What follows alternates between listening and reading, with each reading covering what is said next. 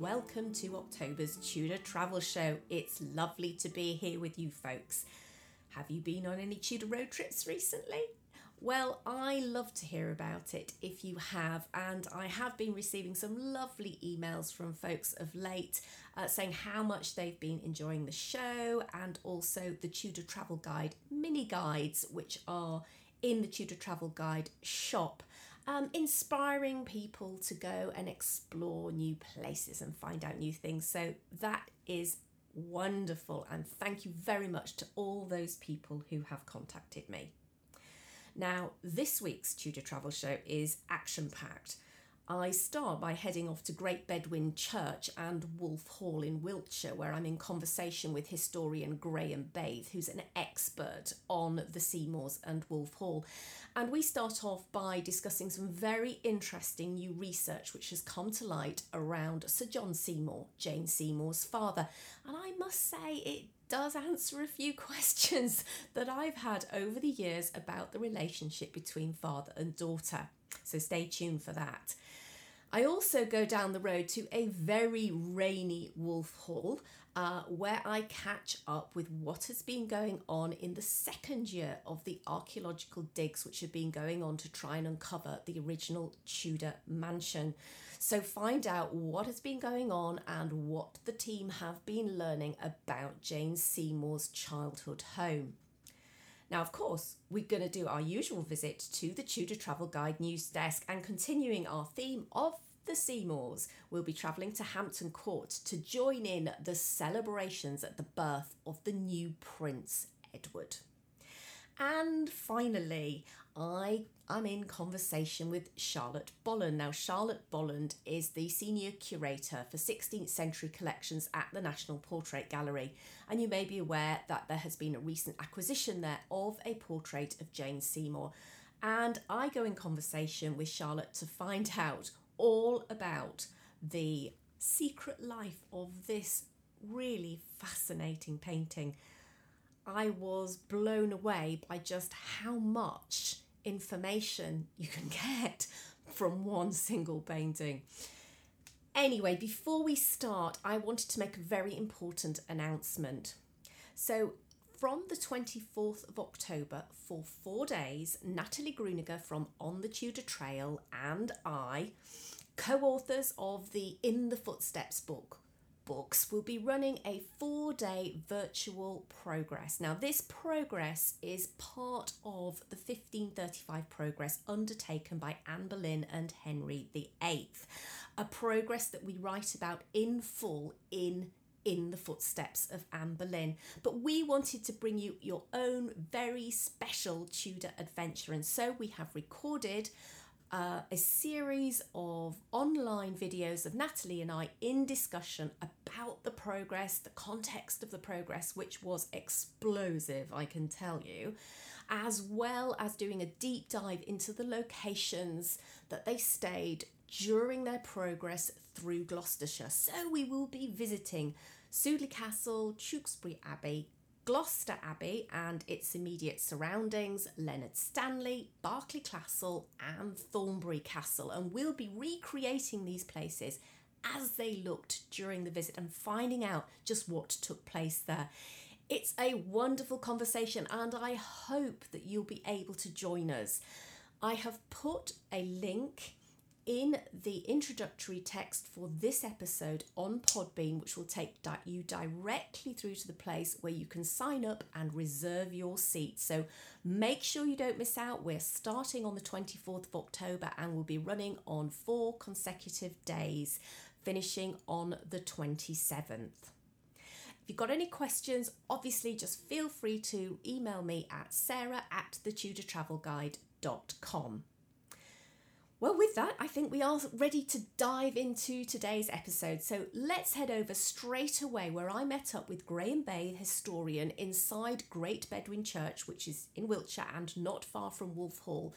And here we are in discussion, standing next to the tomb of Sir John Seymour, Jane Seymour's father, and I am dying to find out why Graham Bathe has insisted that we meet there. So welcome to, well, here we are actually in Great Bedwin Church, close to Wolfhall, and I'm standing here with a true expert on the real Wolfhall. Graham, welcome to the show today. Pleased to see you. Now, before maybe we get into why exactly we're here in Great Bedwin Church, maybe you could tell us a little bit about your involvement with Wolfhall over the years and the kind of projects that you've been involved with.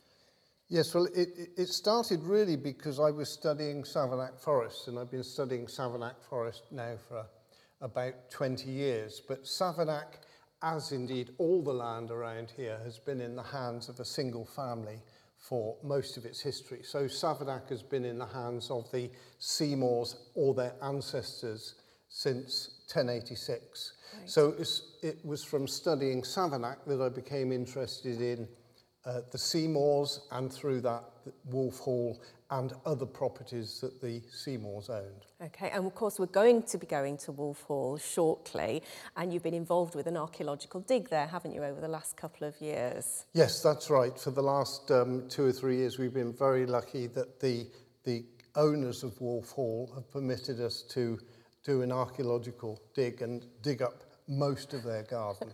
Extremely lucky. It's very generous of them. But when I contacted you to say I'd love to come, because I obviously came to Wolfhall last year to see you at the end of the first year's dig, and I wanted to come back and see what you'd been up to and see what you'd found. You said, hey, well, Sarah, maybe we need to talk about something else. Why don't we meet at Sir John's tomb in Great Bedwin Church? And that's exactly where we are now. We're standing close to the high altar. Right next to, on my right-hand side here, is the rather fabulous stone tomb. Yes, this is actually a later tomb. It's an Elizabethan tomb, so it wasn't constructed until about 50 years after he died. I see. So first of all, tell me why are we here? Obviously, Sir John owned Wolfhall, but there's some interesting research you've been doing about him. That's right. Well, it is a very spectacular tomb that we have here, with this fine effigy of a knight, and he's got his head on a helmet with the Seymour wings attached to it. And we've got a plaque just above it which says, this knight departed this life at the age of 60 in December 1536. Mm-hmm. And that has been quoted so many times in so many books for hundreds of years. Nobody's ever actually questioned that, because we have an actual record on a tomb. And of course, you wouldn't expect a tomb to be wrong concerning the date of somebody's death. No. It might be wrong concerning the date of their birth, but not the date of their death. Anyway, I have a very good friend at Oxford, Ian Purvis, who noticed that Sir John's son, Edward Seymour, seemed to be arranging his land in certain ways before, as far as we knew, he had inherited it. And that raised the prospect that perhaps Sir John had not died at the same date as shown on his tomb. Mm. Now, for a long time, this is the date of his death has generated some problems, because we know that his daughter Jane Seymour didn't go to his funeral in December 1536. Mm. Which was held where, by the way? It was held at Easton Priory, or at least he was buried at Easton Priory, and you would have expected that the funeral of the Queen's father would have been a massive affair. Indeed, yes. But as far as we can tell, Jane didn't attend. In fact, instead she was at pageants, various pageants in London at the time. May I interrupt? Was the courts, because obviously we were in the run-up to Christmas at that time, was the court seemingly carrying on as normal with the usual kind of activities and feasting and hunting and hawking, etc.? It was completely as normal. In fact, there were massive pageants in London which Jane took part in. And as far as we can tell, there was no obvious communication between Jane Seymour and the rest of her family. You would have thought it we may have been in an era where perhaps women didn't attend funerals, but you would have expected her to have wanted to comfort her own mother at that time. But Jane didn't attend the funeral. The other thing that was interesting and has caused a lot of confusion, or a lot of speculation really, is the fact that Sir John Seymour received no benefits, no honours and no land at the time that his daughter Jane married the king. And under normal circumstances, you would have expected the king to bestow some sort of significant favour on his wife's father. You certainly saw that with Anne Boleyn, who preceded Jane. Absolutely substantial. And yet Sir John got absolutely nothing. And this has raised speculation that perhaps he disapproved of the marriage or that the two men hated each other. But recently we've discovered, in fact, he didn't die in 1536 at all. He died in 1535. And we don't know the origin of the error. But of course, the tomb was created a long time after he died. And it may be something just as simple as a monumental mason reading a 5 as a 6. And it's so simple. It's been written down, a 5 as a 6. And with that, all the problems that we've had have suddenly been dissipated. Of course. Jane didn't attend the funeral because that's not when it occurred. Sir John didn't receive any lands or any titles because he was already dead. He died, in fact, before his daughter married the king. How did you, I mean, obviously you were looking for it because there were all these questions that were coming up. How did you make the discovery? Where did you actually find the missing link? The categorical proof came when we discovered that in January 1536, Sir John's son, that's Edward Seymour, he applied to the Archbishop of Canterbury for special dispensation to administer his father's land, who had died intestate. So the last time that we know Sir John was alive was in November 1535. He was certainly dead by the 5th of January 1536. So the likelihood is the date, the 21st of December, is correct, but the year is wrong. And we found a lot of corroborative evidence since that they were selling off there was an inventory of goods and selling off the goods that he owned. So there is a lot of evidence. And suddenly the solution is very, very simple. We've also got a solution to a problem which has worried me for some time, because this tomb says that he was buried first of all in the Priory Church at Easton. We now call it Easton Royal. And where is that for people who are not familiar? It's very close to here. It's just about 3 or 4 miles away. So it's also quite close to Wolfhall, and it was the traditional site of burials of the Seymours and their predecessors, the Esturmes. But at the date given there, December 1536, the priory had already been dissolved in the Reformation. And it would have been bizarre to have referred to it as a priory church at that time. Yes, But of course, if it had died the year before, it makes complete sense. So when was the priory dissolved? What's the date? It was dissolved in about June 1536. I see. So it all ties in perfectly. Yes, all of those questions solved. I must admit, for a long time, I was also wondering why didn't Sir John, be made an earl just as Thomas Boleyn was. So now we all know the answer to that. We do, and his son actually benefited significantly because his son got that's Jane's brother, yes, got the title and the lands that perhaps his father would have got. Yes, indeed, yes. So looking at this tomb here, I also noticed that there's some rather spectacular glass in the window that's above the tomb, and that's quite special as well, isn't it? What can you tell us about that? Well, this is glass that was discovered at Wolfhall in 1881, stained glass, and it was brought here and erected in 1905, and in fact to install the glass here, the tomb had to be altered, it had to be brought out from the wall and new windows created.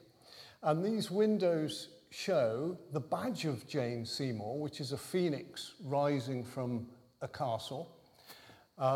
It shows the Prince of Wales' feathers, which is a reference to Jane's son. Edward, yes. Edward VI. We've also got a Tudor rose there, and it's all mounted by the King's crown. Do we have any idea where this glass was found at Wolfhall, or how it was found? Because I mean, you know, it's not just a fragment, is it? It's the full heraldic symbols, the full heraldic emblems. So quite substantial pieces of glass. Were they just in a window already, and they were moved here for safekeeping? They were already mounted at Wolfhall, but I think there are problems, at least with parts of the glass, because as you say, the emblems are full heraldic emblems, and to my mind they are a little bit too intact, right, for us to trust them totally. Now my suspicion is, and it's not proven, my suspicion is that the true Tudor glass from Wolfhall is what constitutes the roundels there, where we can see that they don't match. There's no symmetry there, and we've got little pieces, little fragments of glass which have been arranged to make like a frame, and the central emblems, I suspect, are much later. I see. Oh, what a shame. Because they are rather spectacular, aren't they? They are still spectacular, and they do actually resemble another chapel which is in Leicestershire, where nobody has doubted that they are original. So there is still a big question mark there. How do you tell if glass is original? What kind of tests? I mean, for wood, you would do dendrochronology. What kind of testing could you do for glass? You would look very closely at the quality of the glass, and to some extent we can see it here. If it was Tudor glass, it's going to be very poor and completely covered in bubbles. Well, it isn't, quite frankly. It looks fairly pristine, and yes, it's got breaks across it, but it seems to me those breaks are almost strategic. You know, they have been positioned so they don't spoil the picture underneath. I see. Now, as I said, we are going to actually be going over to Wolfhall and having a look at the trenches you've been digging. But since we're talking about glass, I understand that actually you have unearthed a beautiful piece of original painted glass from Wolfhall. We do. Just over here, we've got this spectacular piece of glass, which we found at Wolfhall, and is perhaps one of our greatest treasures. Yes, I'm holding it in my hand. So it's a fragment about the size of the palm of my hand, maybe a little bit larger than that. Can you just describe what we can see on it? Yes, one of the interesting things you can immediately see about this is that it has been shaped by nibbling, because it's a sort of teardrop shape. And it's been shaped by nibbling the little edges. It's called grozing, G-R-O-Z, grozing. It hasn't been cut by diamond, and diamond cutting came in about 1550, something like that. So it's going to be before 1550, which is what we would have expected anyway. The other thing is that this is painted glass. The glass itself is cobalt. Cobalt glass of that shade came in about 1520, so we would expect it now to be between 1520 and 1550. Wow. And when you hold it up to the light, you've got this wonderful shade of blue coming through. Ah, yes. But in the... I can see that beautifully. That's the translucent light, but in the transcendent light, you see the painting of these like acanthus leaves. And this is extremely high quality. Obviously, we don't know who did it, but it is of the quality of the king's glazier at the time, who was Gallion Hone, and all the top quality stained glass glaziers came from the Netherlands or the Low Countries. I've got quite a vivid imagination, but I can already see a room growing around this piece of glass, and how wonderful to see the dappled light coming through, maybe onto some kind of gallery Yes, it would be so fantastic, wouldn't it, to find the other bits and to reconstruct a window. We can't say for this piece of glass that it looks identical to any of the others that we have mounted in the church here. But we do know that Sir Edward Seymour in particular, he mounted his coats of arms in stained glass everywhere he went. So there are probably significant other parts yet to be found. I was going to say, maybe you'll find them. So with that, I think that would be a really great time for us to just pause while we head on over to Wolfhall and have a look at what you've been digging. Let's go.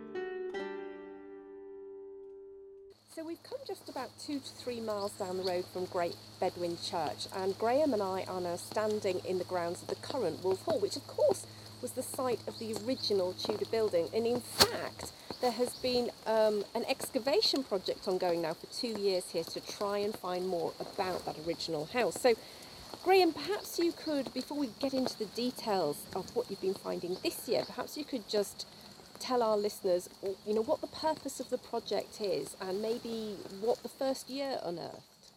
Yes, indeed. Well, what we're trying to do here is to reconstruct, at least in our minds figuratively, what Wolfhall looked like at various stages through history. And we know that there was a very substantial building here in medieval times. In particular, in the 14th century, it belonged to Sir William of Sturmey, who was a very eminent man, ambassador to Rome, Speaker of the House of Commons. He was elected to the Shire on 12 occasions. So this very eminent man built a stone mason-built building here. And then in Tudor times, it was massively upgraded. In fact, to some extent, we may have found the date of the upgrading because we've unearthed a record of when Sir John Seymour of Wolfhall was having a battle with the Prior of Easton, and the Priory accused Sir John of having stolen 12 ash trees to build his scaffolding here at Wolfhall, and that is 1531, and that gives us a very plausible date for the upgrading of Wolfhall. Well, that's fascinating because, I mean, the 1530s, everything is happening in the 1530s with Anne Boleyn obviously marrying Henry VIII, and then, of course, later on in the decade, Jane Seymour comes into the picture. But so you wanted to try and understand what the original hall looked like, that original Tudor hall, and you started your dig last year. So what did you manage to do last year, and what do you think you found as a result?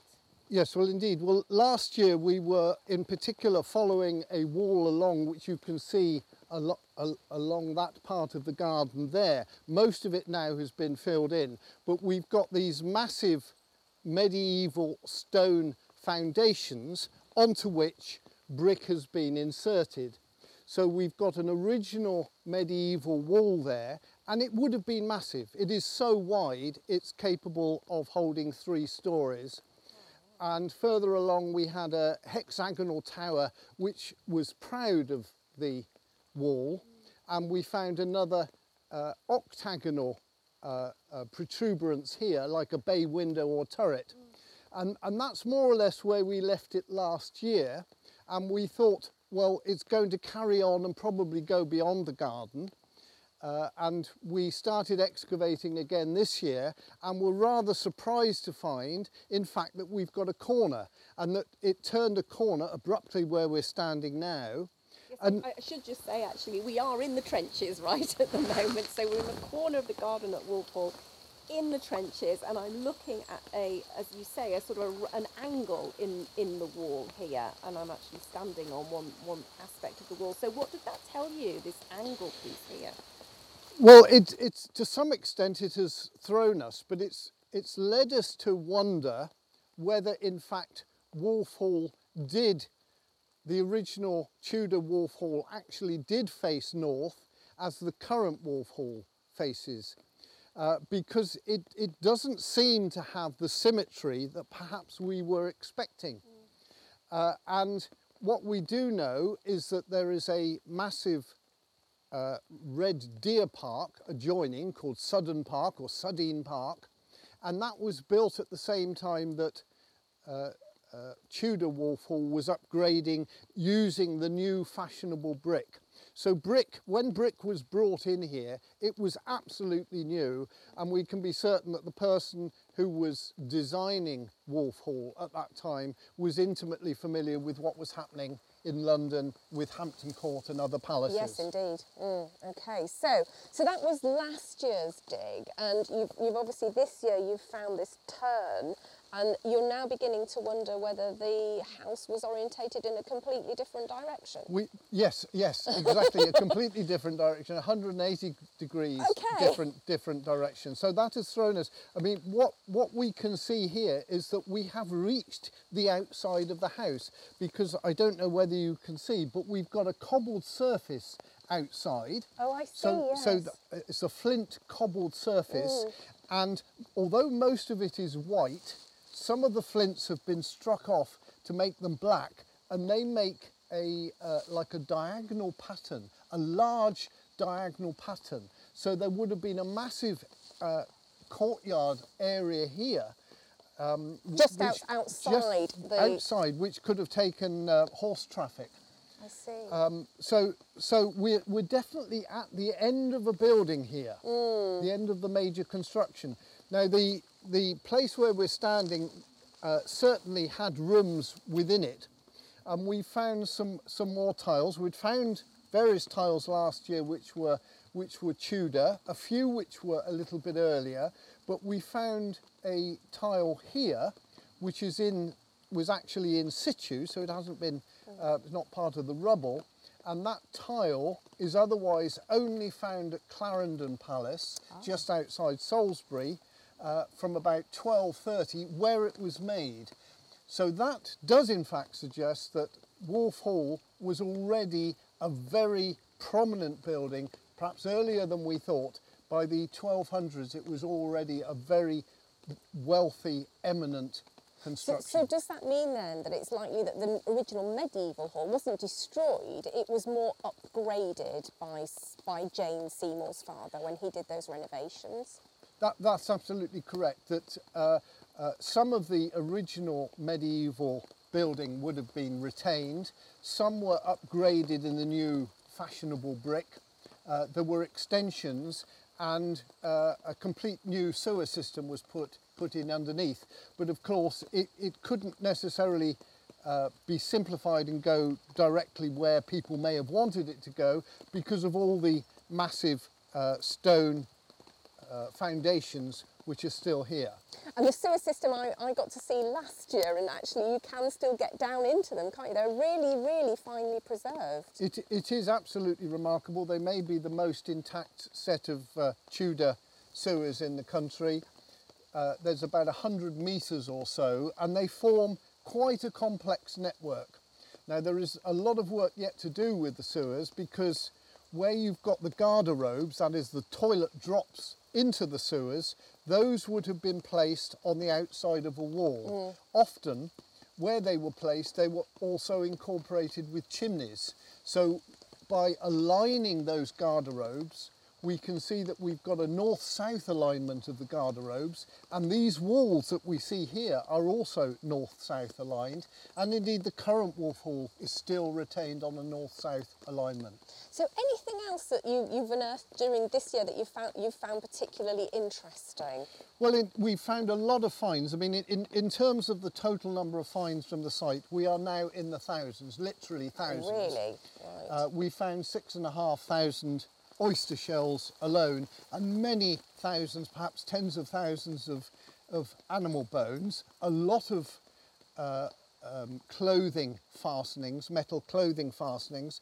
But some of the things that we found this year here at this location were a number of jetons, and jetons are counters which were used in order to help do calculations with Roman numerals. If you try and add up Roman numerals, or worse, multiply Roman numerals, it is an absolute nightmare.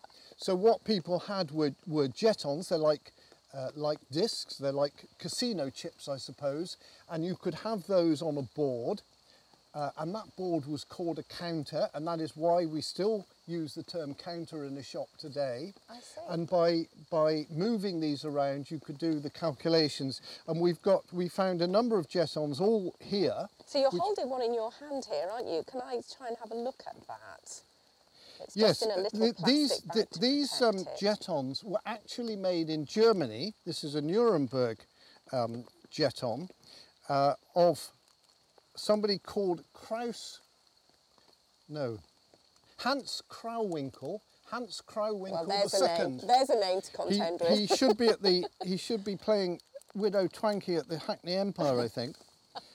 And so if I just get this jeton now and put it in your hand. I'm holding it in my hand. I mean, it looks a lot like a coin. So how do you know that it's a jeton and not a coin? Well, these jetons were in fact made and used all over Europe, so they're fairly commonplace, Right.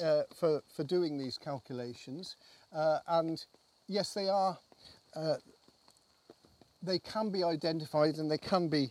So there's a dated. kind of, yeah, so they're well known, well documented. They're well known, well documented. Yes, I see. And this particular style is well documented. And the fact that it's made in Germany, because it has no cash value, it doesn't actually matter where they were manufactured. I see. So it's amazing there to be holding that in my hand and think that at some point somebody in a Wolfhall was sitting at a table doing their calculations. Yes, it pieces. makes us wonder, in fact, whether this could have been the treasury. To have found so many together.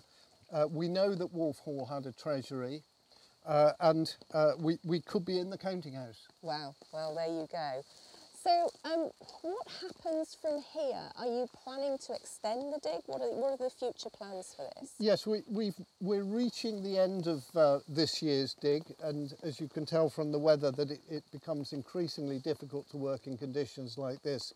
So to protect the dig, we will be filling it in at the end of the year, and then we've got to have a plan of campaign for next year. At the moment, as you can see, we've got a very platformed area, and it looks like probably all of this had some sort of building or was within a courtyard. I see. So really, we're looking now across the garden. We've got the existing farmhouse of Wolfhall over to the left here, and in front of us we've got an extensive lawn, which, as you say, is quite flat. So you're thinking that will be building or courtyard? What's your current hypothesis on that, Graham? Well, we have, through using geophys, we have found what appears to be a wall going east-west in the front of the current house. Another thing that we're really keen to try and find is a mechanism for flushing the sewers, because one of the bizarre things about Wolfhall, despite the fact it's been occupied, we know it's been occupied for over 1,000 years, there is no water here. You wouldn't believe that on a day like this, but even the current occupants get their water from a well which is about 100 foot deep. I see. So how would they have flushed out the sewers? Yes, you can send boys down to sweep them out, but they would have needed to be flushed. And so we're wondering whether in fact there is a mechanism, perhaps at the end of the garden there. When we had an open day here, we had various people who called by fairly elderly people who said that when they were young, the ground opened up there and there seemed to be a tunnel. I see. Mm-hmm. Now, initially, I was quite dismissive of that because there are a lot of sort of fanciful tales told about Wolfhall. But then, by the end of the day, about 5 people had said exactly the same thing.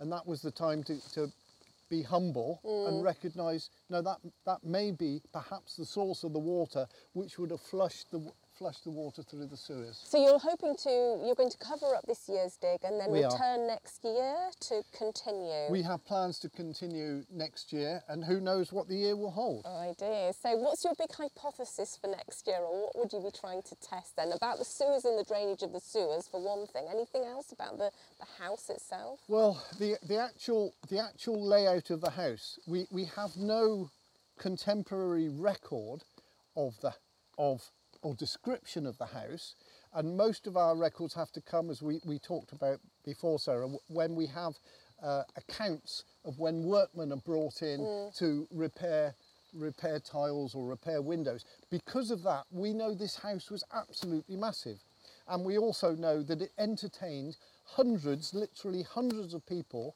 to meals here. So it must have been absolutely gigantic. At the moment, yes, it looks grand, but we must have found only about 5 or 10% of the total area that there would have been here. So there's lots to go at.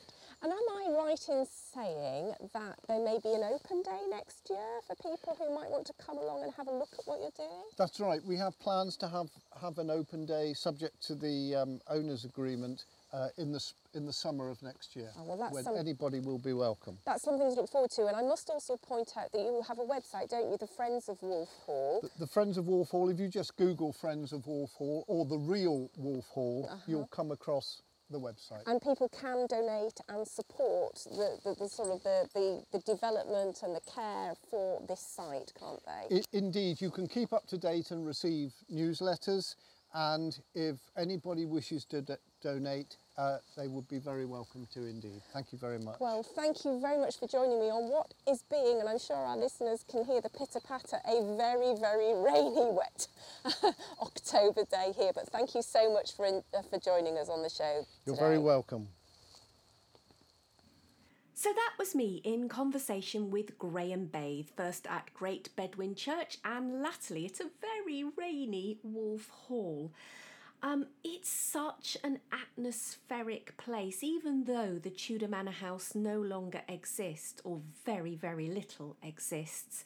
And so if you have any chance at all, I do recommend that you keep your eyes peeled for that open day next year and see if you can get along there for yourself. Well, as usual now, it's time for a change of pace, and we're going to be going over to the TTG news desk and to our news presenter Robert Cole to see exactly what has been breaking in the Tudor month of October.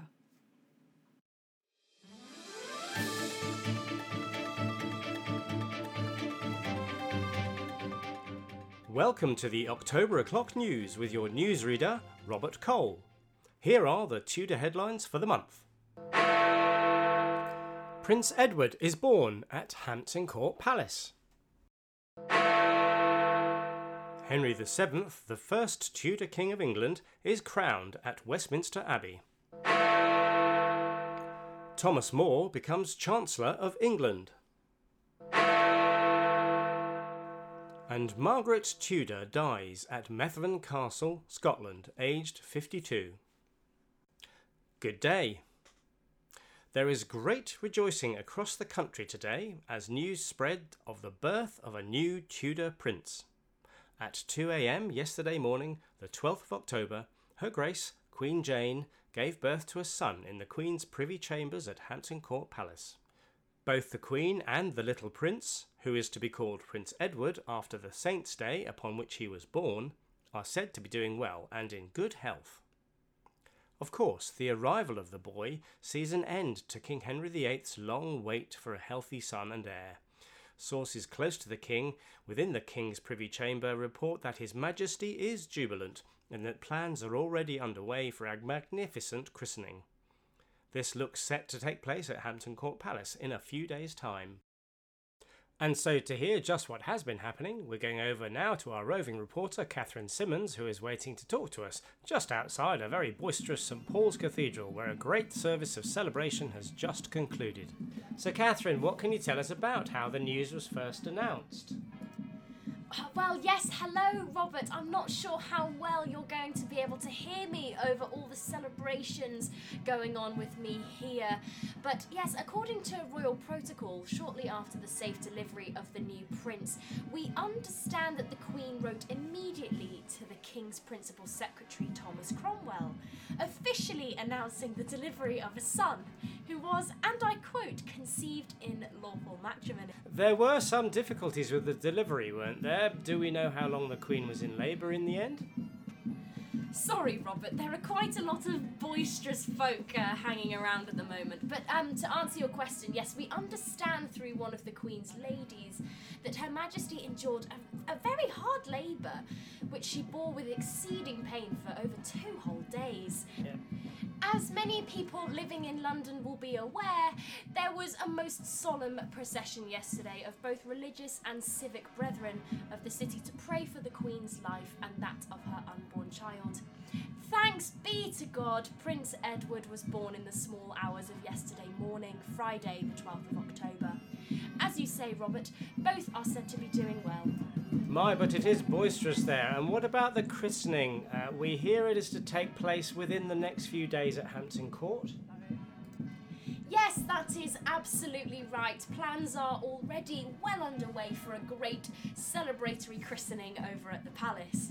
Although the King already has an illegitimate son, Henry Fitzroy, the Duke of Richmond, the new prince is the King's lawful heir, and after 28 years of waiting, I suspect this is going to be some party with absolutely no expense spared.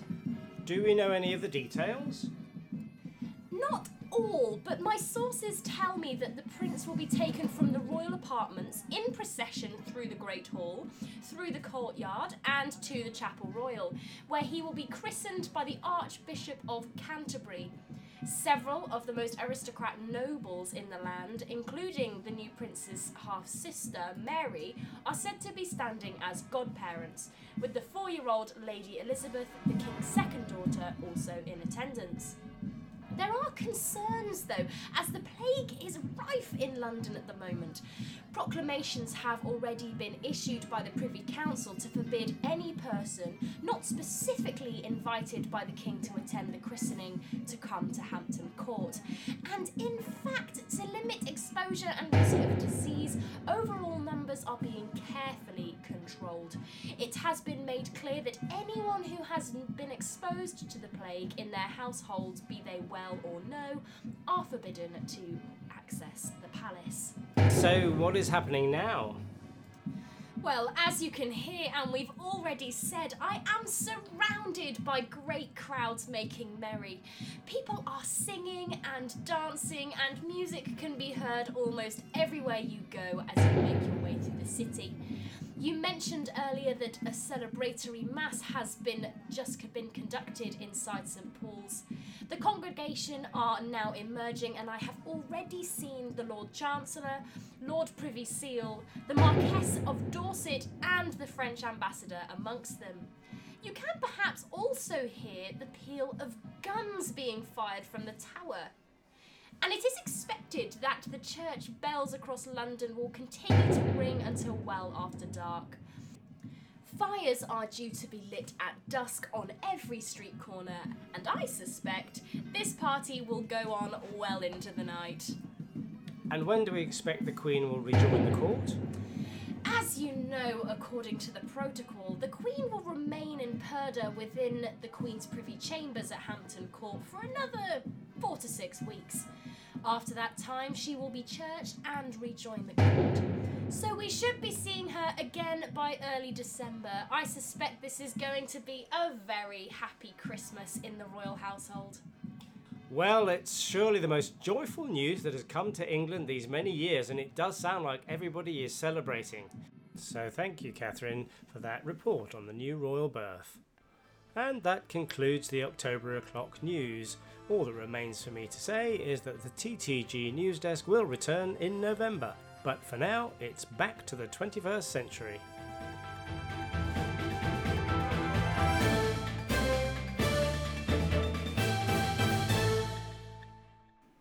It's funny, isn't it? We're so used to looking back at Tudor history when we know exactly what's going to happen next. But of course, you get a very different point of view when you're actually in it and history is unfolding. Anyway, we're going to continue on the theme of Jane Seymour now, because recently online I noticed that the National Portrait Gallery had acquired a new portrait of Jane Seymour, and of course my curiosity was piqued. I wanted to know more, and particularly having spoken to museum curators and gallery curators in the past, I knew that quite often there is a really fascinating story behind these paintings. So I made contact with Charlotte Bolland, who's senior curator for the 16th century collections at the gallery, and now you will find us in conversation about what turns out to be a completely fascinating story wrapped around this newly acquired portrait. So welcome, Charlotte, to the Tudor Travel Show.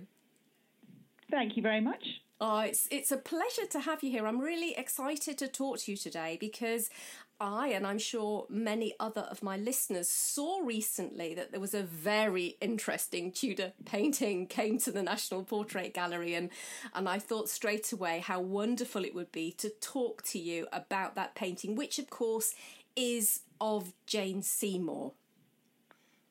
Yes, but portrait acquisitions in the 16th century, which is the area of the National Portrait Gallery's collection that I'm responsible for, are kind of somewhat few and far between. So it was a very exciting moment. And when the opportunity arose for us to acquire a portrait of Jane Seymour, that it was something that we really wanted to kind of seize upon. I bet you did. But before we get into that, it might be appropriate just for you to introduce yourself to everyone, and particularly what you do and what your job entails, because I'm sure people are very interested. So I am senior curator with responsibilities for research and the 16th century collections at the National Portrait Gallery. And so as 16th century curator, I look after the acquisition of works for the collection and research those, and then also I'm responsible for the displays in London in rooms 1 to 3, and then with a partnership that we have with the National Trust at Montacute House in Somerset, that we have a number of Tudor and Jacobean portraits on display there. And then also just sort of general research into 16th century portraiture more broadly. So lots of exciting partnerships with other collections to really try and learn more about what I think is an incredibly interesting and relatively unstudied area of British art. How interesting. Well, I'm sure there's a lot of people who are very envious of just how interesting your job sounds, and the chance to get up close and personal with these amazing works of art.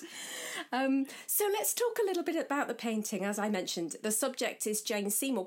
What I'm going to do is I will do a short blog with a picture of the an image of the aforementioned picture, so people can look at the image as we're talking. But maybe you could just describe it for us. Well, yes. So it's a three-quarter portrait of a woman facing to the left, and she's got this very elaborate green and gold curtain behind her that is kind of swept up into a knot in the top right-hand corner, that she's got her hands clasped in front of her quite sort of demurely and is looking off into the distance. She doesn't engage out with the viewer. She's wearing this very beautiful red velvet dress, and then an English gable hood that's folded up in the style that was fashionable in the sort of 1530s. And it does have some quite unusual qualities when you first see it, because there are areas that seem not to have been finished.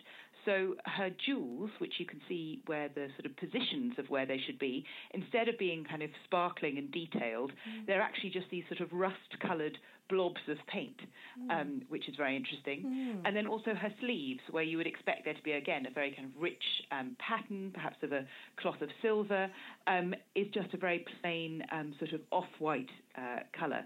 So it's clear from sort of first impressions with the painting that it's someone of great status, a very kind of lavish commission, but that perhaps has an unusual element to it. And she's quite unmistakably Jane Seymour. I think we've all seen other portraits of her. I don't think the question of the sitter was ever in any doubt, was it? Well, that's the wonderful thing, yes, about Jane Seymour, because we have the two kind of most famous portraits of her being done by the German artist Hans Holbein the Younger, which survive as a portrait drawing in the Royal Collection amongst his whole collection of patterns for physiognomies, and then a painting of Jane Seymour that's in the Kunsthistorisches Museum in Vienna. And these are two of, I would say, almost the most kind of iconic 16th century portraits produced in England.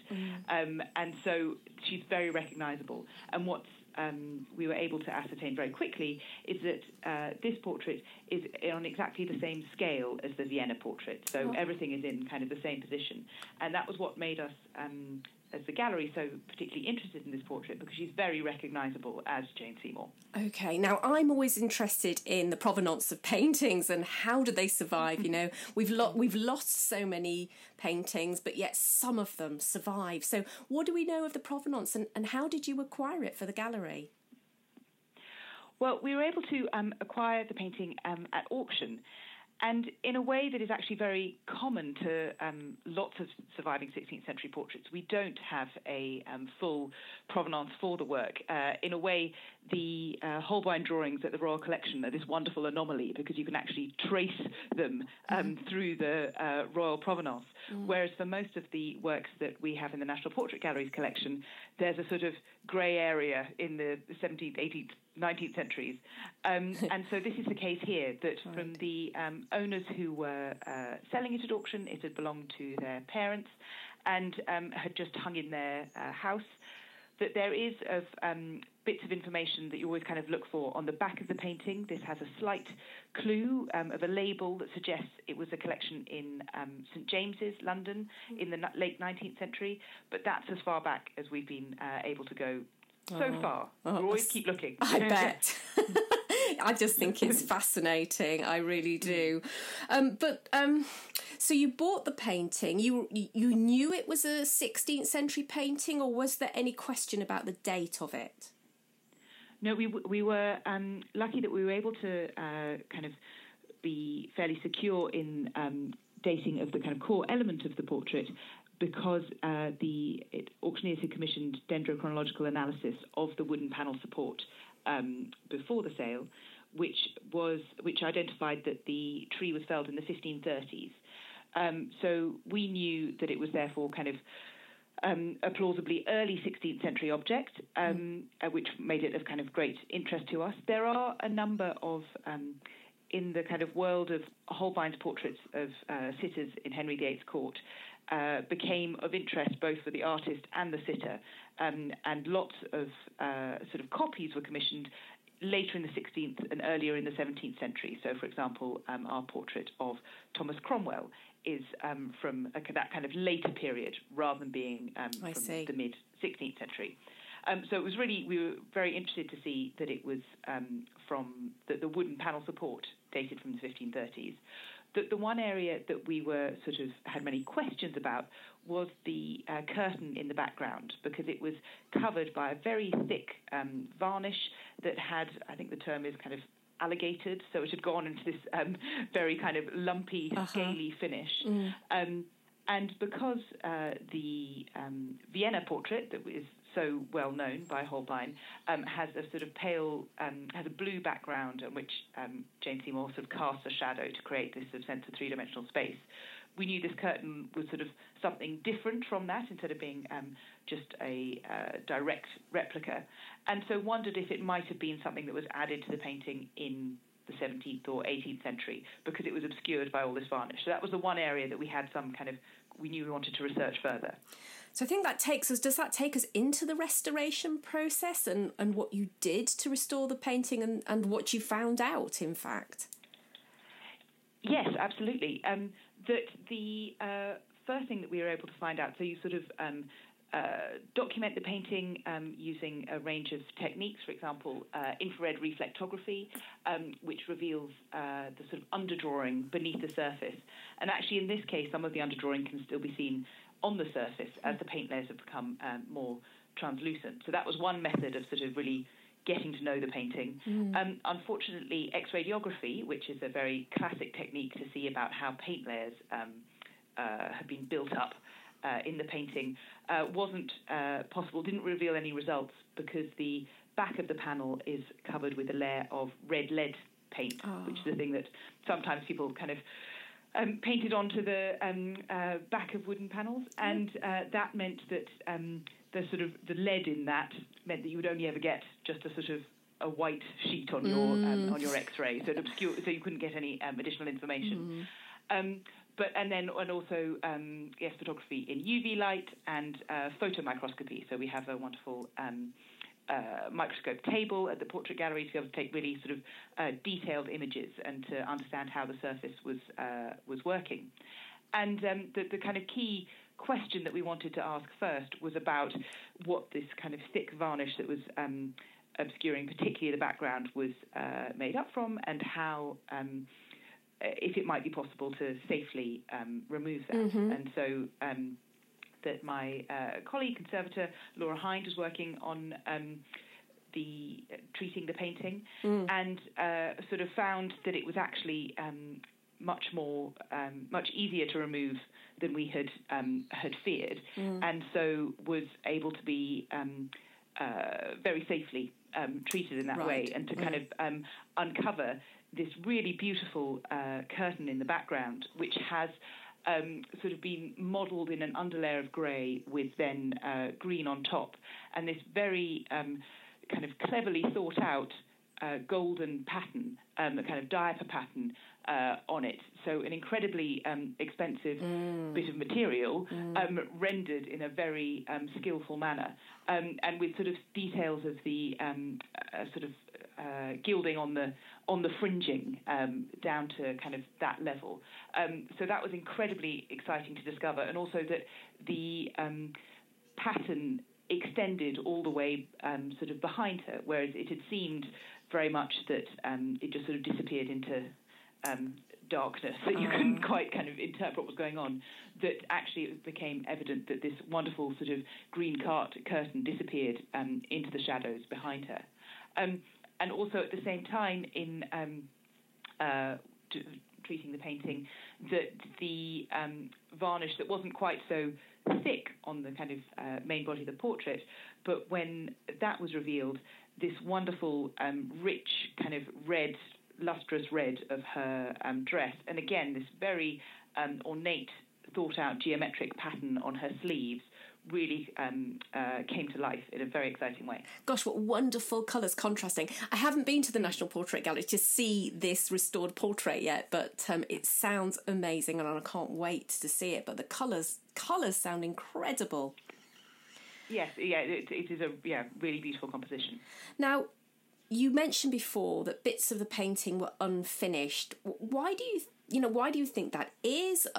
And also maybe the other question I have around that is, when you have a painting that is partially unfinished, can it tell you something that a fully finished painting can't, for example? Yes, kind of absolutely. That the reason that we feel that it's unfinished is because of the areas that seem very, very simplified, and what kind of unites them. So rather than being a section of the panels, for example, kind of the lower left corner or her face, and having the sense that it's been perhaps very over-cleaned in the past, and that has perhaps lost some information, that what you can see is that it's all the areas that would be gold in her headdress, in her necklace, and in the large jewel at her bodice, because of course we can compare to the Vienna portrait to know sort of what the finished image was intended to look like. And so these are all kind of on slightly different areas of the composition, and yet they all have this very sort of rough finish, very simplified. And so what we think is that they were awaiting the moment where the artist would have put on a layer of gilding to then paint the finishing touches over the top. So you have that sort of sequence in which a painting was built up. So it's kind of waiting for that very final stage. Now, and the other area that's of great interest is in her sleeves and the forepart of her dress, which again in the Vienna portrait we can see of this very elaborate, beautiful cloth of silver, and it was made by having, again, an underlayer of silver that then you paint over the top. And what we were able to reveal during the treatment was that the sleeve on the left retained the original kind of pattern of this, probably kind of pomegranate pattern on this very luxurious textile, and that there were faint traces of silver underneath these bits of drawing. And so what that suggests is that the silver was put on the sleeve, the pattern was applied, and then at some point, because silver is very vulnerable, silver leaf, that's been lost, and only the tiny bits that were kind of trapped onto the drawing have survived. But whether it was particularly vulnerable because it had never reached a kind of final, complete layer. So that helped us to kind of understand the sleeves. And so what's particularly intriguing about this, because artists in the 16th century would be very much working in a workshop environment, that paintings were sort of team productions of different elements, and it gives you this sort of glimpse of the pragmatic stages that you go through to build up the painting. And so an artist has clearly spent a lot of time on the background and this wonderful kind of gilded pattern, and then perhaps was just about to move on to the next stage of doing the forepart and the headdress. But the sort of flesh tones had already been done, so that phase was completed, and then it was just working on these final details. So I'm just dying to think, gosh, what happened to this poor guy? Well, I mean, yes, that is the kind of really tantalising thing. And we don't have, because we don't know the provenance, who the original patron for this portrait was, we can only have sort of supposition. But there are a number of intriguing possibilities, one of which is that perhaps Jane's sudden death restricted sort of demand for her portraiture. But that seems less likely because we know that her brother Edward Seymour commissioned a portrait of her and paid Holbein for it after her death. So she was still sort of the future king's mother, and very much a figure to be commemorated. Was that the Vienna portrait by Holbein that you were talking about, or is that a different one? A different one. We don't know. Yes, we don't know which one Edward Seymour commissioned. Okay. That hasn't been able to be connected. And then but then another question is whether it was commissioned by a member of the Seymour family more widely, as they wanted to sort of champion their position at court through their connection to Jane, particularly during Edward VI's reign. And then if it could perhaps have been the sort of downfall of the Seymour family in many ways during Edward's reign, that if the artist realised their patron was never going to pay the bills, and so therefore stopped. And then the kind of a third option, which is perhaps the most sort of dramatic, is that Holbein's own death was, according to sort of documentary record, seems to have been very sudden and possibly from plague. And so you think of one thing that's going to close down an artist studio and cause everybody to just walk away from whatever they were doing. It is perhaps plague. So Absolutely. Whilst we don't have the thing, there is something very sort of suggestive about this portrait that's kind of so beautifully finished in so many ways, and clearly a very, very high status commission because of the effort that has gone into this almost additional compositional element to the portrait that's in Vienna. And then it's just been sort of completed to 95%, and someone then has just walked away. Yeah. And do you feel that there is a kind of a Holbein signature to this portrait? I mean, obviously it's very similar in appearance to the Vienna portrait. Can you tell by certain elements of the way that the painting's been constructed that it could well have been from his workshop? Well, yes. So I think the kind of closest we can get to is sort of Holbein's studio environment, because of the skill with which it's been executed, that the number of portrait painters working in England at this date was very small. It was a very kind of restricted pool. And the fact that it is so closely related to the Vienna painting in terms of its proportions suggests that they had access sort of to a source image that they could then create this painting from. There are a number of surviving portraits that seem to sort of come from this kind of studio around Holbein. And most relevant as a comparative to this portrait is the full length of Henry VIII in the Walker Art Gallery in Liverpool, which has very similar underdrawing. And these are, again, sort of associated with Holbein's studio. There are sort of some incredibly skillful elements, but it really does seem to be part of that kind of group of works. And that output of, again, this very elite sort of royal patronage. Well, that is fascinating. That is a real deep dive into the painting. So all that remains is for us to all to come and see it. So absolutely. It is on display in Room 1 at the National Portrait Gallery, and it's really, really wonderful because we're able to display it next to one of the great treasures of our collection, which is the Whitehall cartoon, which is Hans Holbein's preparatory drawing of Henry VIII, which was for the Whitehall mural that was destroyed in the late 17th century. But in this huge image of Henry VIII, it was always intended to be kind of compositionally paired with an image of Jane Seymour. It was a celebration of dynasty, with having Henry VII and Henry VIII, and Elizabeth of York and Jane Seymour. And so to be able to place Jane Seymour in dialogue with the Whitehall cartoon is a really exciting moment. Well, that's fantastic. Thank you so much for taking the time to talk to us about that painting today. We are most grateful. Thank you so much for the invitation.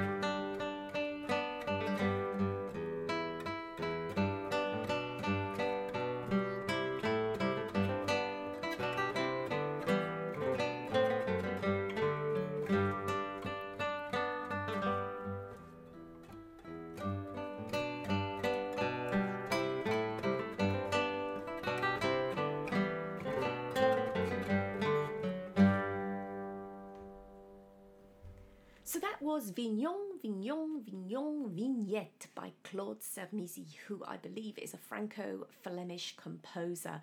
And I had an email recently from a listener asking me to say a little bit more about where I get the music from. So there is a wonderful site online for free downloadable Renaissance music, and it is all recorded by John Sayles.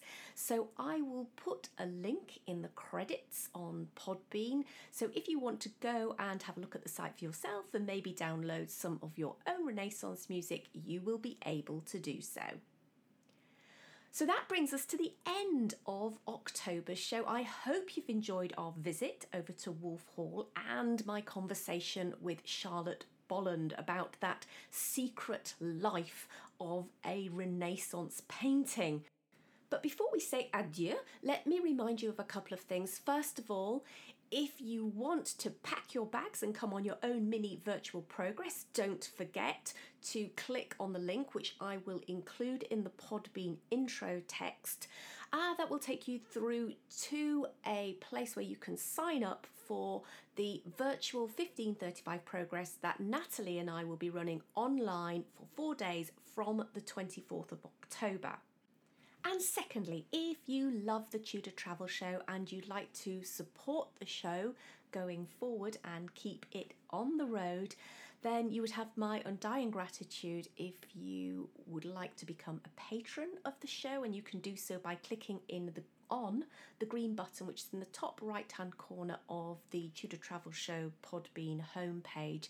And I'd just like to thank the 4 patrons so far who are supporting the show. That's Jill and Deb and Cindy and Chris. Thank you so much. So I think that's all then for today. We're going to be returning as usual in November, where I will be visiting Penshurst Place and be going on a tour of the house with one of the guides. And I'll also be talking again to Florence Evans from the Vice Gallery about a very special painting that they currently have in the gallery of Edward VI. So I hope you have a wonderful rest of the month, and all that remains for me to say, as usual, is happy time travelling.